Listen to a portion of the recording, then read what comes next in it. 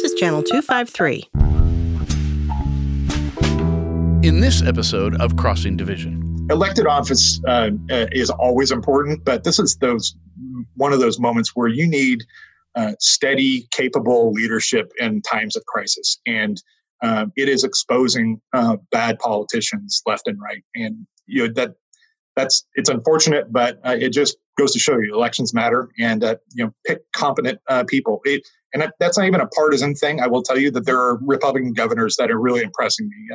The guy from Ohio, DeWine, and Hogan from Maryland. Yeah. They've done a good job trying to manage this, and I think for the most part, despite my disagreements on the budget process, our executive has tried to do the same thing. Channel 253 is sponsored by Alaska Airlines. I'm Nate Bowling, and I fly Alaska. To book your next trip, go to alaskaair.com.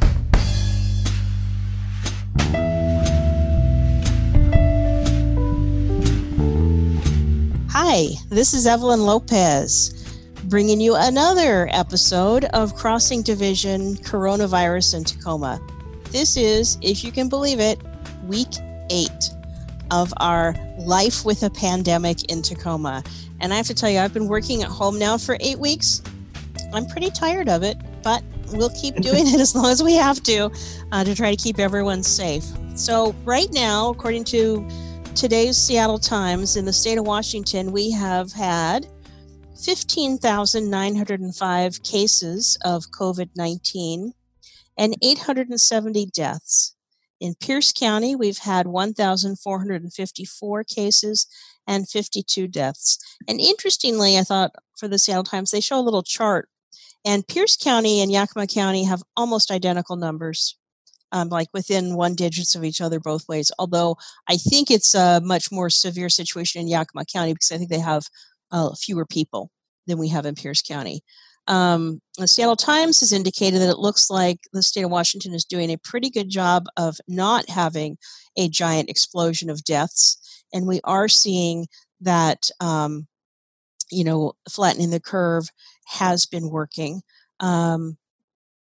which brings everyone to start talking about opening up and getting back to whatever normal is after this pandemic. Today we have with us Pierce County Council member Derek Young.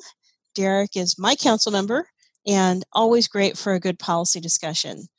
So Derek is going to talk to us a little bit about what's going on in the county with coronavirus, and particularly the CARES Act money that the county dealt with yesterday when they passed a $158 million spending plan.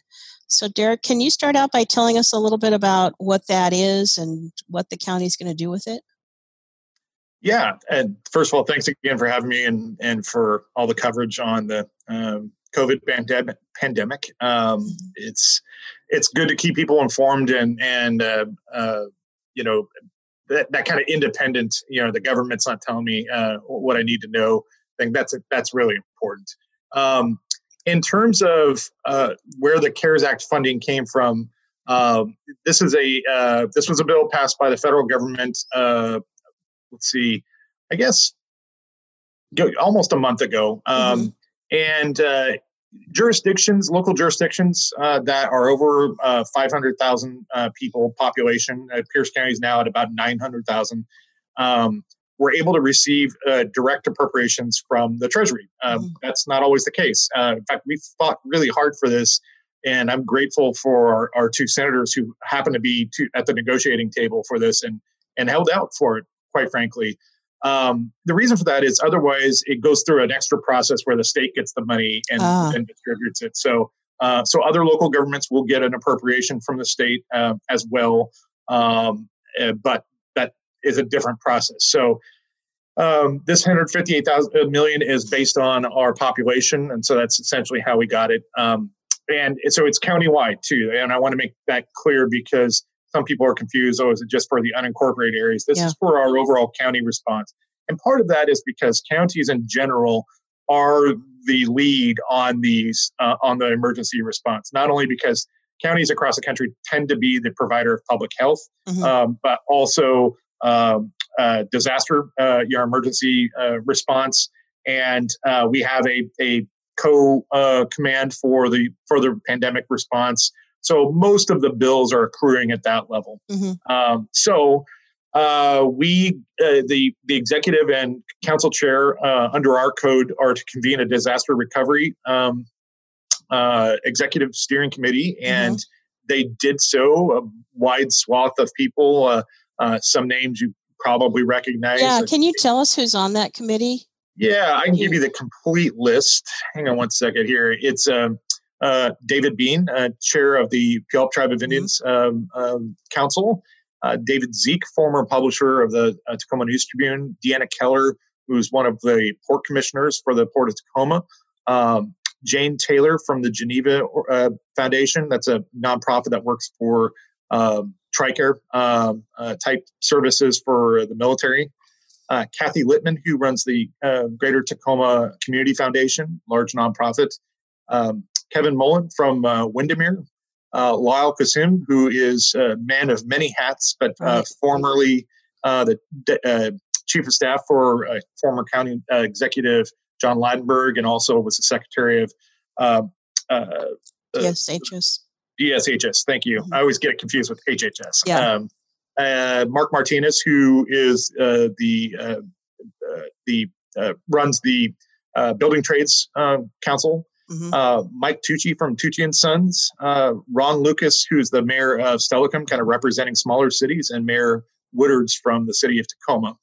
And of course, again, the executive and council chair, Bruce Stanmeyer and Doug Richardson, who under code convened that. So they made their recommendations and based it on input from staff. One kind of early concern of mine is that even though they're working together on the emergency response, from this particular conversation, there were no staff present from the Public Health Department, Tacoma Pierce County Health Department. It's a lot of people don't realize, but it's actually a separate agency from the county. It's a joint partnership between the city of Tacoma and Pierce County. And so I am I'm vice chair of the board of health for the health department, and I caught wind of the fact that they weren't involved, despite the fact that staff from pretty much all the other departments were there. So that's a concern. That said, their recommendation did largely reflect the needs. About half of the amount to be appropriated, aside from a small contingency, basically to hold back some funds for later in the amount of, I'll get you the exact amount. It was $24 million for the contingency reserve. The rest was split half between the public health response at $67 million and half for the remaining kind of buckets. And those buckets include economic stabilization and recovery programs, community response and resilience, which is more the social services side, and then essential government services. Well, I noticed in the TNT had an article yesterday on it that gave some details, and it made sense that a certain amount was for contact tracing, which is a way that you can determine if someone tests positive, you can count back and sort of figure out who they've had contact with in the last 14 days. And then a certain amount also for testing. But then the other two, the big buckets, the economic stabilization and community support, I thought, well, that is the type of area that's going to depend a lot on who's on that committee. And, I don't know how they'll make decisions, since it's a lot of money, but it'll go pretty quickly, I think, because there's so much need out there. And that's exactly right. And really, my primary concern is, quite frankly, even though they had some line items amounts for what they wanted to spend on those dollars, that's not in the budget. And that is my primary concern, is that it's just public health response. There's not a set amount for testing or for tracing, which are the foundation for how we're going to get back to some semblance of normalcy, because it's how we essentially smother this virus and not have large outbreaks. So to be clear, I offered an amendment that put details in the budget and made it like a normal budget document. I mean, I've been in local government now for 22 years and worked down at the state as well. I've never in my life seen a process that looked like this. We basically just within the confines of those broad policy buckets. So, public health, economic recovery, human services. We just basically turn that over to the executive, and he can spend it however he sees fit. We did require some report backs. But there's nothing keeping him from deciding that he's got his own ideas about how that test and trace would work, for example. Okay. So the committee that's set up, are they just advisory? Do they just meet and talk? They don't have to vote on things, and does he have to run things past them and get an affirmative vote or anything? My understanding is that their work is done. So they made the recommendation to the council, and so that now it's up to the executive on where to spend those dollars. Okay. Well, that's interesting. So will the county council get reports back at your weekly meetings? Yeah, we are. The one thing that we did do is two things. One, we held back and said, or basically said, you can only spend up to 60% of this before you have to come back, and that's within the next 2 months. And then we also asked for, within those category areas, weekly reports. So basically 1 week, the public health will respond on how they're spending those dollars. The next week, we'll get something from human services. So not everyone's coming in every week to report back. So theoretically, we could at that point say, we don't like what you're spending this on. But the problem is, if you've already committed those dollars, there's not much you can do at that point. It's an after the fact report. And in fact, even in terms of transparency, I had asked, we had a Board of Health meeting, and the executive's on it, and he accurately said that part of the resolution, the very first things were about transparency and accountability. And I asked how he was going to be transparent about that decision making. Are you going to have ways for the community to give input on what they think, or for the folks like myself, your council, how will we be engaged? And basically the description is that the report that's given to the public will be the same that's given to the council. So basically, after the fact, the decision's made. So we're going to have no insight into what's going on or how this is spent until it's already spent. I mean, and it's, like I said, 158 is a lot. 158 million is a lot of money. And the reason that I'm so concerned is that if we don't get this right, people will die. This isn't a dispute over the amount of money spent on this road or that road, or which exact positions in the sheriff department we want to fund. That's a normal debate, that we're used to having. In this case, the consequences are so dire. If we don't get the test and trace right, we will lose lives, and there's just no question about that. Well, do you have any sense from either the committee or from the executive about what their actual priorities will be, starting immediately? Yeah, I'm hoping that he basically sticks to the line items that they did give us that I had proposed. My concern is that his proposal for the public health portion was different than what the public health department, there are experts in this, were asking for. It was significantly less, for example. So, if we don't hire an appropriate amount of contact tracers and pay for enough tests, that's going to have an effect. I think we should be clear about what contact tracing is. Because, tell me. I see some sort of conspiracy-minded folks that are a little worried about it, and they worry about privacy issues. This is actually like old school shoe leather public health work. In fact, we're actually ahead in Pierce County of our peers in, like, say, King County on this. It's for an unfortunate reason, because it's a common tactic for dealing with sexually transmitted disease outbreaks. Right. And I can tell you that those conversations are a lot more difficult to have than the ones they're going to have now, because giving someone bad news that they had contact with someone who gave them gonorrhea is a very different conversation than one that we fear you may have been exposed to COVID. Most of those folks are going to be very cooperative because they want to protect themselves and their families. So basically what we do is, if we get a live test that says this person is positive for COVID, they do an interview and say, who have you come into contact with this week? What places have you gone? Right now, in a quasi quarantine kind of situation, it's probably a lot easier to remember. But keep in mind, we're talking about what happens when we start going back to work. So a lot more people are going to be moving around. So we need to know where they go, what What's their workplace? What Mhm. other businesses did they visit? Did they ride the bus? Did they do this? And then we go back and find out all the people that they may have encountered and encourage them to get tested. Mhm. And so that's our early warning system, especially for a disease like this, where it can be 2 weeks before you present symptoms, but shedding virus the whole time. Yeah. We need to get that early contact with people who've been exposed. And if necessary, another line item we have here is for quarantine and isolation housing. Mhm. So we can say, if you don't have a safe place to be, let's say you have a family member in your household or a roommate that you don't want to expose, or maybe you're out of housing, Mhm.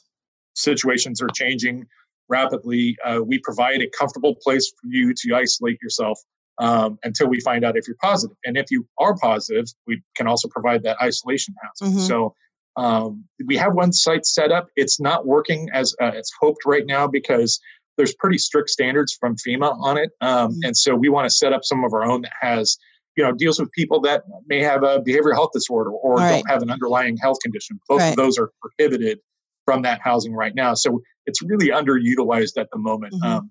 We also have been thinking a lot about, the people that are going to be exposed more, first responders and health workers, Mhm. making sure they have a safe place to go so they don't, basically infect their families while they're Mhm. fighting an outbreak. Mhm. So that's pretty much what we're going to have to be living with for a while. Yeah.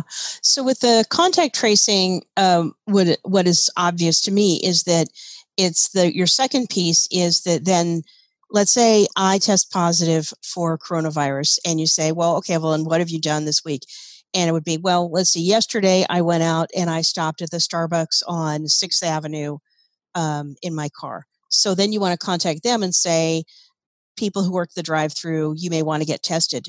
Can we do that testing? I will say at the moment we still have some capacity constraints, Mhm. but it's getting closer. Okay. So right now the main issue, my understanding of it is, and this is an area where I'm obviously not a public health professional, Mhm. so I don't want to say that's certainly the case, but recently the issue was more the materials, the swabs and the Mhm. vials and Okay. reagents. The testing capacity itself has expanded pretty considerably. So that's my understanding. Mhm. Because you could potentially, especially as things start opening up, have someone test positive and say, well, I was down on Ruston Way and I went past 30 different people, and you're not going to be able to find them probably, but even if you could find them, they might also have had contact with 30 different people. So, it expands so quickly. So, what we're likely to see as we reemerge from this, and you see it in the governor's guidance for the phases, is that while we'll begin to reopen businesses with diminished capacity, essentially, like restaurants can start out with 50% of their original Mhm. capacity, and so on and so forth. But the one thing that you won't see for probably a while is large gatherings. Mhm. So we know that that some of the large spread events were the result of large gatherings. Skagit County had a tragic example where even though they were practicing some social distancing, 6 feet apart from each other, a church choir went ahead with a rehearsal, and this is very early. So Mhm. I want to be clear that it was still a gray area, and they Yeah. chose to go forward. They weren't breaking any rules, but it was an enormous number of them were infected, and I believe they had a couple people die as a result. Yeah, I think I saw that too. I think it was like the choir was like, 90 people and 70 of them tested positive after. Yeah. So it was a significant, Yeah. significant number. This is, I can't stress this enough. There was some bad messaging that got out there in the beginning because the response is, and how to protect yourself is very much like the way you would deal with flu, right? Mhm. And it's because we know the way the two spread. Wash your hands, don't touch your face, and all that kind of stuff. Mhm. The problem is that a lot of people in the public heard that as it's flu. Right. This is not the flu. This is Right. way more contagious. Everything we know now is that its reproduction rate is very high. It's not the measles either, but it's Mhm. closer in that spectrum than you would like, Mhm. and that it's also extremely dangerous. Mhm. There's part of the reason that there's some mythology about who who actually dies in this is that we still don't know a lot. We are now finding really terrible injuries that are done to people, younger people, healthy people, because of its blood clotting properties. So their internal organs and people are dying from sudden strokes that are younger, and we didn't catch that early on. So there was a lot of cases probably that we missed as a result. So I want to stress to people that, there is no question this is an extremely dangerous virus, and that's why we're taking these extraordinary steps, because it's not, the flu or anything even close to that. Well, so you are sort of implying, or I'll put words in your mouth and say, you're sort of saying, if this had been marketed as this is going to kill you if you're between 25 and 40 because of the blood thickening, you may think you're fine. You walk out of the hospital, 2 days later, you die of a stroke. You think that the people might not have been so cavalier about saying, I guess we're just going to have some deaths. And that's what I think. I think the fact that early on it was elderly people or people with significant underlying health issues, we have these really unfortunate, biases, I think, against the elderly and against people with disabilities. And I think there was sort of a theme. There is a theme of like, oh, well, I guess they're just going to have to die. And I'm not sure that would have been the same if it was like, you healthy people between 25 and 40, are we okay sacrificing you? Yeah, I've never been able to figure that out. I periodically get emails saying, nobody under 50 has died. And I'm like, well, they have actually. Yeah, they have. And those are also people. Right.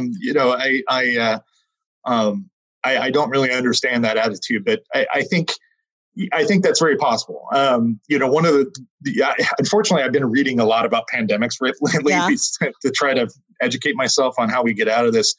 One of the things that's kind of amazing about the 1918 flu is that it was the exact opposite. Mm-hmm. It was mostly young, healthy people who were dying, and it's because it was basically triggering a reaction where their immune system was attacking itself, the body itself. And that can happen with COVID, by the way, as well. So, but yeah, the response from the public was very different, but in some ways very familiar. If you go back and read stories, especially media story accounts from the time, you'll find that the reaction was very similar. There were closures of most public places, bans on gatherings, churches, restaurants, clubs, schools. You name it. One difference is that they actually mandated the wearing of masks and they enforced it. So there were stories about a Tacoma council member being arrested because he refused to wear a mask on the trolley system. Okay. But it's so you can see that there was a similar pushback to the restrictions, especially about the same amount of time, and that's completely understandable. This is. The first crisis is the pandemic itself. Yeah. The second is the economic damage this is doing. And we know that. I mean, it's why public health was, not super excited about imposing these orders, because they know that there's all these second order effects, the economic damage, the stress to people who are suffering from behavioral health disorders. Children is like one of the things that worries me most. It's not just the academic side, of things that, they're losing time in school that will be a problem in the years going forward. But it's also that schools are our window into children's lives, that, if something's going wrong, that's our first warning. And, our child dependency cases are actually down, and that's not for a good reason. One of the things that we've heard from Child Protective Services is that their report for child abuse and neglect, so that turn into dependency cases, those numbers are down. And unfortunately, I think it's down for a bad reason, meaning that those cases simply aren't being reported. I think that's probably true. I mean, the fact is that a lot of the individuals who are mandatory reporters are teachers, doctors, people who wouldn't normally be coming into contact with children right now unless they happen to be ill. So, yeah, all of our first reporters are out of the scene, and that is a significant issue. Let's take a break here. And when we come back, I want to talk about what you see happening in terms of how the county is going to start opening things up again. This is producer Doug of the Channel 253 Podcast Network. Channel 253 is sponsored by Pacific Lutheran University. PLU probably doesn't need any introduction. They've been part of the Tacoma community since 1890. Maybe your kids went there. Hey, maybe you went there. Go Lutz! But if you're thinking about revamping your career or launching a second career, have you thought about PLU for a master's program? PLU offers 12 master's degrees and postgraduate certificates. And get this, some of them can be completed in as little as 9 months. Get your master's in education and become someone's favorite teacher. Get your MFA and unleash your inner poet. Or focus on the body and how it works with the new master's in kinesiology. Applications for all master's programs are on a rolling basis. For more information, visit plu.edu/graduate to learn more. PLU, for the next step in your career. Hi, we're back on the episode with Councilmember Derek Young talking about how the county is dealing with the coronavirus situation right now. Before we start up our discussion again, I want to make a pitch for membership in Channel 253. Times like this does make you appreciate that you can get local information from various different sources. And Channel 253 is not an official media purveyor, not a newspaper, not a radio station, but actually the voices of your neighbors bringing you information and things about life locally here in Tacoma and Pierce County. It's only $4 a month and a great investment for you. So Derek, tell me this. We're starting to see now both sort of what I would call the calm, piecemeal approach to reopening, and also people demanding just open everything for God's sakes. You know, our economy is crashing and it's all is a disaster and we just need to get everyone back into a normal life as soon as possible. So what is the county's approach to reopening, restarting? I know the county is well aware. I know the city is well aware and the state is well aware that we are facing some severe economic devastation. So, I mean, my assumption is that everyone, regardless of what political party or philosophy they're following, everyone would like to get us back into an operating, vibrant economy again. The question is how to do that safely. Yeah, absolutely. And let me preface this by saying that I can't blame anybody in the public that is just desperate to get things open, because quite frankly, I am. I live alone. I'm starting to mutter to myself in my apartment here. I figure it's fine until I start answering. But so I completely understand it. And yes, this is economically devastating. So we need to figure that out.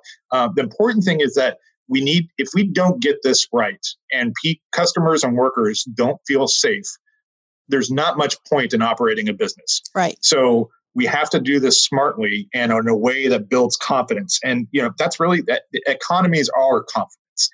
If people aren't confident, they will tend to save their money and withdraw and not, do economic activity. So that's why I do think it's smart, the approach that the governor has taken, especially compared to some states that have kind of either never bothered to do any closures or just threw the door open.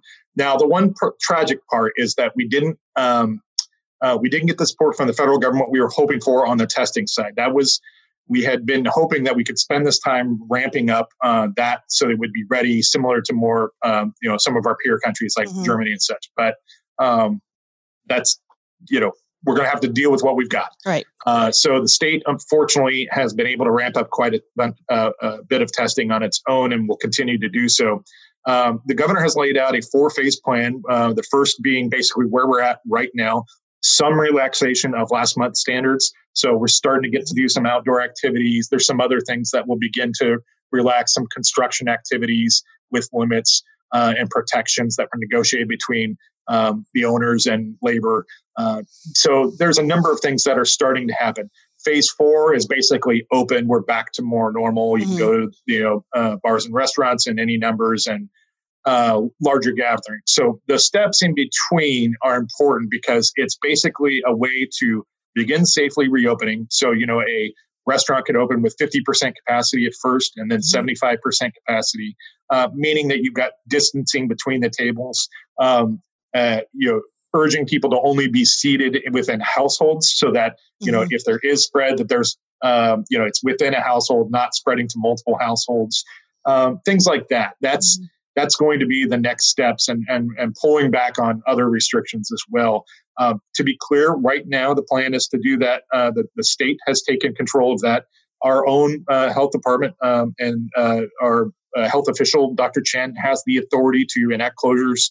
In fact, one thing that people forget is that Yakima County actually started before the state. They had seen an early spike and got real concerned because they only have, I think, one hospital for the whole county, which is a very large county. And we're pretty frightened by the potential to get overwhelmed, and I can't blame them. They also have a different situation that they have a lot of, farm and ag workers that are exposed in different ways than, like a Seattle tech economy where most people can work from home. So the current phase one is that there's 10 counties out of Washington's 39 counties that are the most rural and remote that are allowed to basically apply, but they've been pre-screened. They can apply to reopen quicker. So those counties are like, Clallam and I want to say Grays Harbor and Wahkiakum and a few in East Ponderay County over in Eastern Washington. Some of those places where they don't have large populations, they're going to be able to open more quickly. As it currently stands, Pierce County is one of the ones that the governor will make that decision. If that changes, then we will have that decision at the local level. I think the important thing is that we're working hand in glove with the state's Department of Health. We're fortunate that their director is a Tacoma Pierce County Health Department alumni, Jonathan Wiseman, and Dr. Lofi is someone that I'm very familiar with, who's the chief medical advisor because she's worked with us on our opioid task force. So these are smart people giving good advice to the governor, and I trust them. All that said, we are the reopening portion, making sure that companies that where they need protective equipment and where they need those things, that's something that our emergency management is going to be focused on. And so within that bucket that we appropriated for the economic recovery, we'll be looking at additional loans to businesses, expanding that program from very small businesses to much more mid-size, up to potentially 250 employees, and seeing if we can get them some capital that they may need that they didn't get from the federal government, making sure that we can help give them some guidance in terms of how to reopen. So, most business owners, quite frankly, are trying to do the right thing. They just need some help in figuring out how to orient their business. So that will be a major one. And then finally, getting aid to people that are going to need it, because as those emergency orders come off, folks are going to have rent owed. They're going to have mortgage payments. They're going to have food challenges, all of those things. That's where all the social services side comes in. So our human services department is gearing up for that. Quite frankly, I've always had criticism of, we don't do enough in Pierce County. This is going to be a different world where we do have some resources now, and we are going to do a lot, but that means they need to scale up pretty quickly. So I will tell you that I've never been more proud to be in government watching the work that both our health department and our county employees are doing, because they are working their rears off. It is really pretty extraordinary to watch. And they're going to have to do so to provide some regular services. For example, we've basically had our courts, close to shut down. They have been hearing civil cases. They haven't been doing jury trials for obvious reasons. They're going to have to figure out how do we, they were already strained for, having enough resources compared to like King County, for example. So how are they going to scale back up and deal with that backlog? Because, access to justice is important. So things like that you may not think of as an immediate need, those services still have to be provided. How are we going to do elections, for example? Even though we protect the public by doing mail-in ballots, someone still has to count those. And if you've ever seen their operation, they're basically, a whole bunch of people sitting in a fairly small room, shoulder to shoulder, and let's face it, they tend to be that demographic that's most at risk here. So we're going to have to shift operations there a bit. And I'll be looking forward to talking with the auditor, Julie Anderson, about how she plans to do so. As we move forward, what's your biggest concern? I think my biggest concern is one, that we don't have another big spike and overwhelm the hospitals, because that's when things really start falling apart. You saw in New York and Northern Italy and a couple other places how once you get a certain surge, you get all these cascading effects that, there's no room in the hospital for emergency cases because people continue to, get in car wrecks or have a heart attack or whatever. And if it's full of infected patients, that's really difficult to deal with. So you don't want to, expand that. And the second is we are looking most likely at another Great Depression. I try not to sugarcoat that because I want to set expectations for folks that these are going to be a rough couple of years.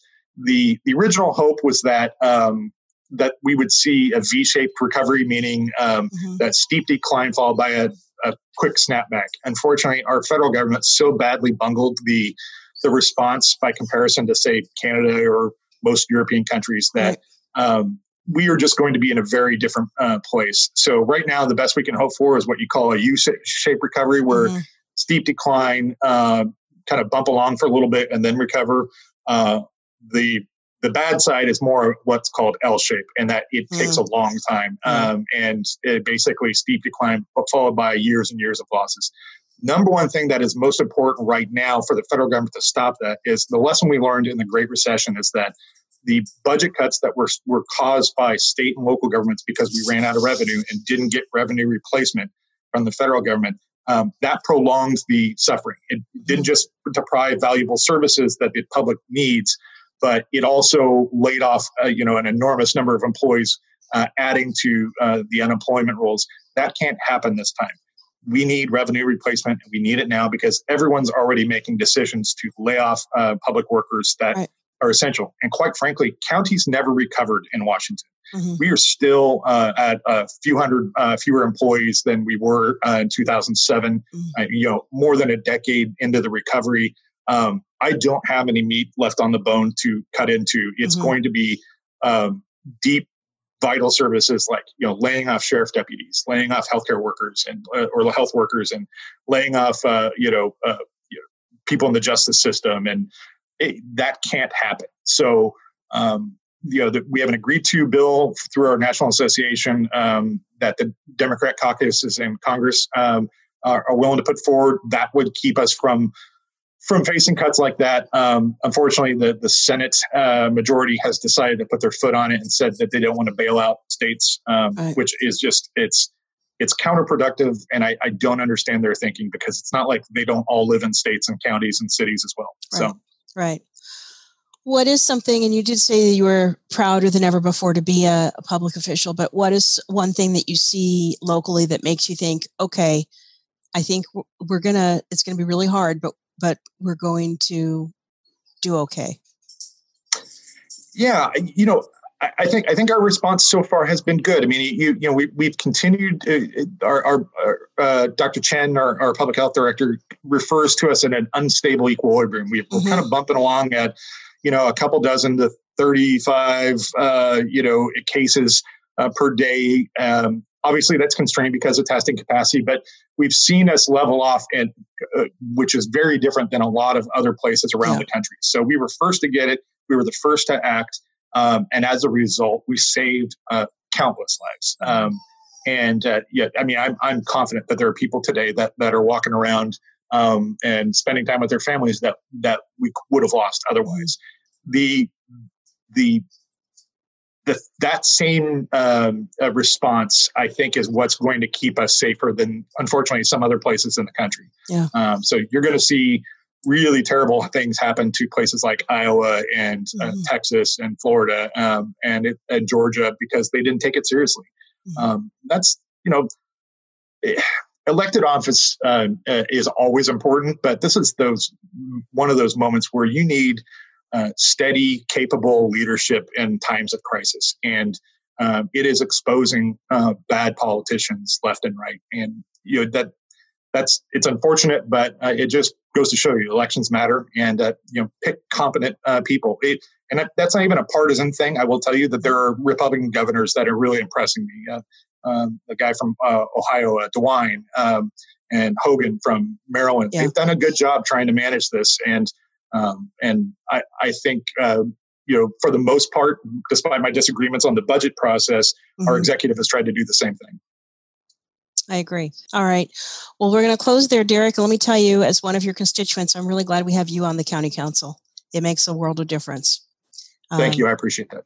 That's it. Week 8 during our coronavirus pandemic.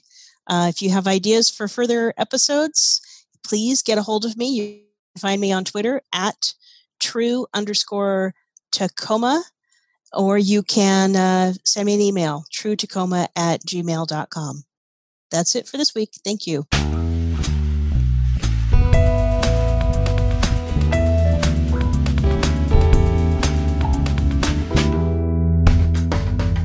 Channel 253 is sponsored by Alaska Airlines. I'm Nate Bowling, and I fly Alaska.